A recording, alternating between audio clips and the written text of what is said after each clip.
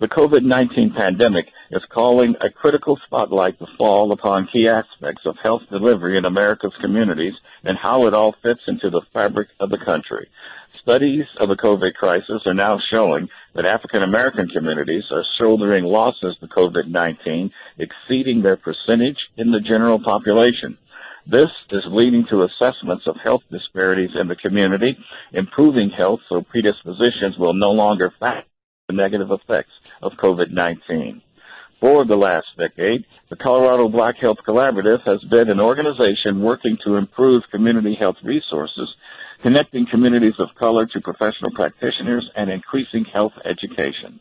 On this edition, we explore the effects of COVID-19 on communities of color with one of the founders and directors of the Colorado Black Health Collaborative, its vice president and physician, Dr. Terry Richardson.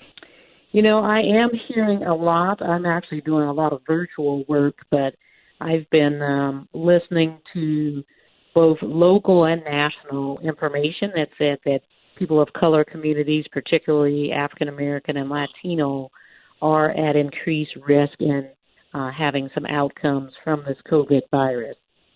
Mm-hmm. Is it a situation of, you know, I'm sure that the virus isn't going around with with the names of Latinos and African Americans, you know, in its DNA, but it's got to be some conditions that either we have or how we live or what we're doing in our work in America that predisposes us to being so affected. And let me say this, Adam, that this racial and ethnic data is just now coming out like mid-April. Before that, the CDC and other people were reporting only the gender, age, those sorts of things. But I think Milwaukee was one of the first places where they started reporting the racial data, and they saw disparities. Most people are speculating that it's due to some of the chronic diseases that puts people more at risk, chronic diseases that both Latino and African Americans have, such as high blood pressure, heart disease, diabetes, obesity, asthma, and other lung conditions. Also, it's the social determinants of health, where we work, where we have to work. A lot of our folks are considered essential workers, and they are not able to stay at home. They have to go out there. Look at some of the data. A lot of that is right now what people are anticipating, what they know about the communities, because the data is not being reported with economic information, what their jobs were.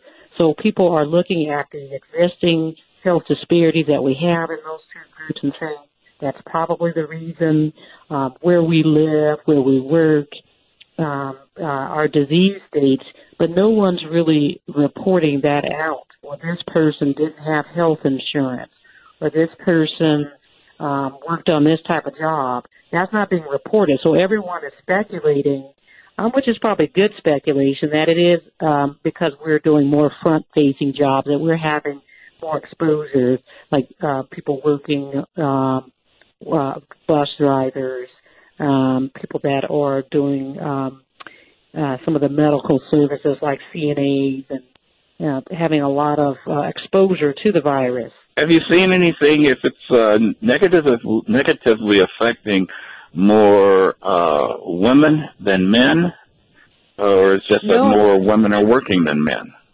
No, actually it's affecting men more, at least the ones that are in the hospital data that you see, there's actually more men that are affected than women. And there's been some thoughts about why that is.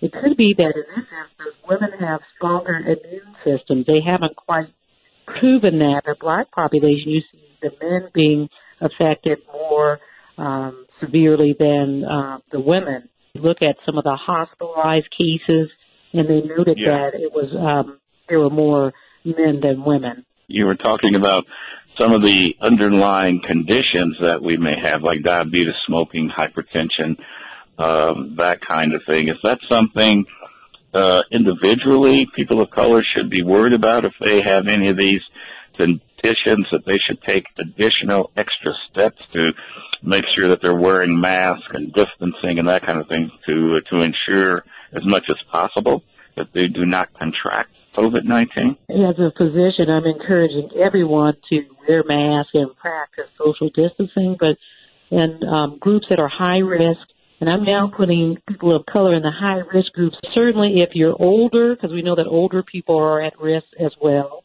if you're over 65. If you have high blood pressure, most certainly comply with the recommendations. Wear your mask if you have to go out. Try to stay at home as much as possible. You know that some people have to go out, but if you do have to go out, wear your mask, wear gloves. Make sure that you are well covered when you go outside of your house. And don't let everybody in your house. If your neighbor comes knocking, don't open the door. Tell them, hey, call me on the phone. Let's get on the computer. But certainly don't let people come in and out of your house, particularly if you have any of these high-risk conditions. People that have cancers, people that are getting some type of chemotherapy, if you're on immunosuppressant medications because of other diseases that you have, these are also people, anybody that's immunocompromised, like their immune system doesn't work well, they need to be careful, just like the people that have high blood pressure, lung disease, asthma, COPD, those types of things. They should be particularly cautious. All of us should be practicing these preventive measures, but certainly people that are at high risk with these chronic diseases. Good direct advice for those essential workers who have to, like you said, have to get out there to work is that they really have to take some time and make sure that they've got the gloves and the mask and all that, simply because they're going to be exposing themselves more often. And this seems to be a game of the more chances you have to be exposed, well, watch out. You know, that could happen. Yeah, and they have said that they believe, like some of the health providers, because they're getting so much exposure to the virus. Good hand washing, wiping down surfaces, like if you're bringing, like you have to get groceries and those types of things, or maybe someone's bringing you something. You know, they are still talking about being extra cautious there too, making sure to wipe things down, and making sure to do a lot of hand washing, not just like a quick wash, but spending 20 seconds to really wash your hands well. I was in the store the other day and saw someone that had a mask on. They pulled the mask off so they could cough into the air. And we know this is a respiratory virus, you know, cough into the air, it may linger there. They don't know exactly how long, but it may linger there before it drops down to the floor. So, you know, you really want to try to cover those coughs and try to prevent the spread of these droplets that someone could come and inhale and, you know, get in their mouth or nose and end up with an infection. With government officials looking at, as they say, opening the economy again, and so that people are having to go back to work in some forms, those are some of the steps they need to take when they get back to that office, too, is make sure that their working areas are wiped down and maybe wearing a mask and limit how many people are sticking their head above the cube to talk to you, you know, because some habits they'll go right back to again. We're in a different time. It's not going back to business as usual. We are going to have to continue to practice some of the things that we've been doing, staying 6 feet apart, wearing a mask, hand washing, wiping down your areas, just as you've mentioned. These are things that maybe some people were doing already, but everyone has to be a part of this. We can't just have one person wearing a mask. That's not going to help too many people if only one person is wearing a mask or one person is washing their hands or cleaning their space. We're going to need everyone to feel like they're part of the solution and do the things that we know are going to help. This is a virus like no other that we've seen in recent times. I mean, there's been other viruses, but this one is treacherous. It does not play. It really doesn't discriminate.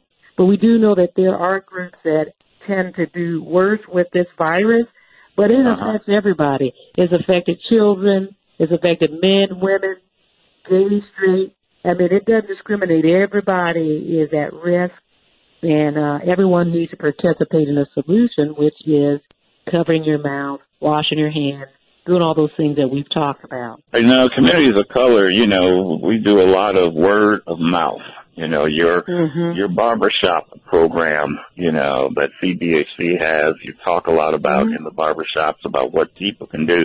So word of mouth is powerful, and one of those misinformation things that got started back in February was people of color, because they have melanin in the skin, that means they had immunity. So a lot of people were just doing things and not even worrying about it, but now we're finding that that's not true. Are you expecting more false information like that to be circulated, and what do you recommend people do? How do they follow up to make sure that information's correct or not? Given the world that we're in with social media, there's a lot of false information out there. Early on, I heard about this myth that black people couldn't get it, and we certainly, with CBHC, we put some stuff out on our website saying, well, this isn't true. The basketball players that were talked about, CNN featured a lot of black people with the disease. But I think people have to be cautious about what they're reading. There's a lot of false information and news out there. If you just type in Centers for Disease Control, you'll get to their website. That's a place to really go. You know it's a trusted source. That's really one of the best places that you can go. Sometimes if your health entity has online resources, that's another place to go. But you can't just Google COVID and know that, hey, this is going to be accurate information, because there's a lot of information out there. I was on one webinar that was artificial intelligence used in COVID, and they talk about people are more apt to cling and spread false information than they are true information. So people are spreading this stuff just like the virus, all this information, and not all of it is accurate. So you need to seek out sources. Here locally, you could go to the health department websites. Those would be trusted resources. Your care provider, if they happen to have websites. But don't just do a general Google search, because there's so much stuff out there, and it's hard to determine, what's true and what's not true. But certainly African Americans can be infected, have been infected, and have died. We have some of our local heroes that are struggling with the disease right now, and this is real. That's on Facebook, but it's real, it's really hard to see. I mean, I get a lot of calls about different people, and I'm getting calls and emails about different people that have had issues in their family or their relatives or friends, and this is, within the black community, and so it's hard to hear some of that. But I'm just encouraging people to still do the things we know that we can do. We've talked about that a lot. Yeah. A lot of African American and low income African American and Latino families may live in close quarters with a lot of people in the same apartment or townhouse and that kind of thing. Even though you may not be able to move someplace else, what things could they do at home? I think more so in the Latino population than the African American population, at least here locally. I've heard from a number of people that you've had a person that's COVID positive, and they're going home where there's like 12 to 13 people in the house. It is a challenge, and some people have talked about their physical space. But I think if you know that someone's positive in the household, definitely wear the mask. Try to spread out as much as possible. If you have a space that you can claim that's yours, try to spend more time there. Try to reduce the congregation, maybe not everybody sit at the same dinner table at the same time. Definitely try to wipe things down. Good hand washing, particularly, at one point we were saying people could do the elbow bump if they want, because you can't shake hands. Don't even do that. Just give them a thumbs up, wave. Don't touch people. And it's a little tough, but try to get as much separation as you can. Initially, when this virus came out, they said 3 feet was fine, but they realized that, no, it really had to be 6 feet. But some living spaces may not allow 6 feet. So you just have to do your best. Good hand washing, wiping things down.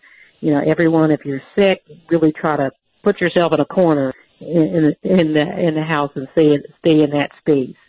And it is a challenge. We recognize that, but just try to do your best to avoid the close contact. For this edition, we thank physician Dr. Terry Richardson, a director and co-founder of the Colorado Black Health Collaborative, for sharing her insights on communities of color and the COVID-19 situation and what can be done to assist for better outcomes. Again, their website is cbh.org, coloradoblackhealth.org. I'm Adam Morgan. Do keep in touch. Stay on your game and stay safe, stay safe, stay safe. And many thanks to you for sharing a few moments of your weekend with us.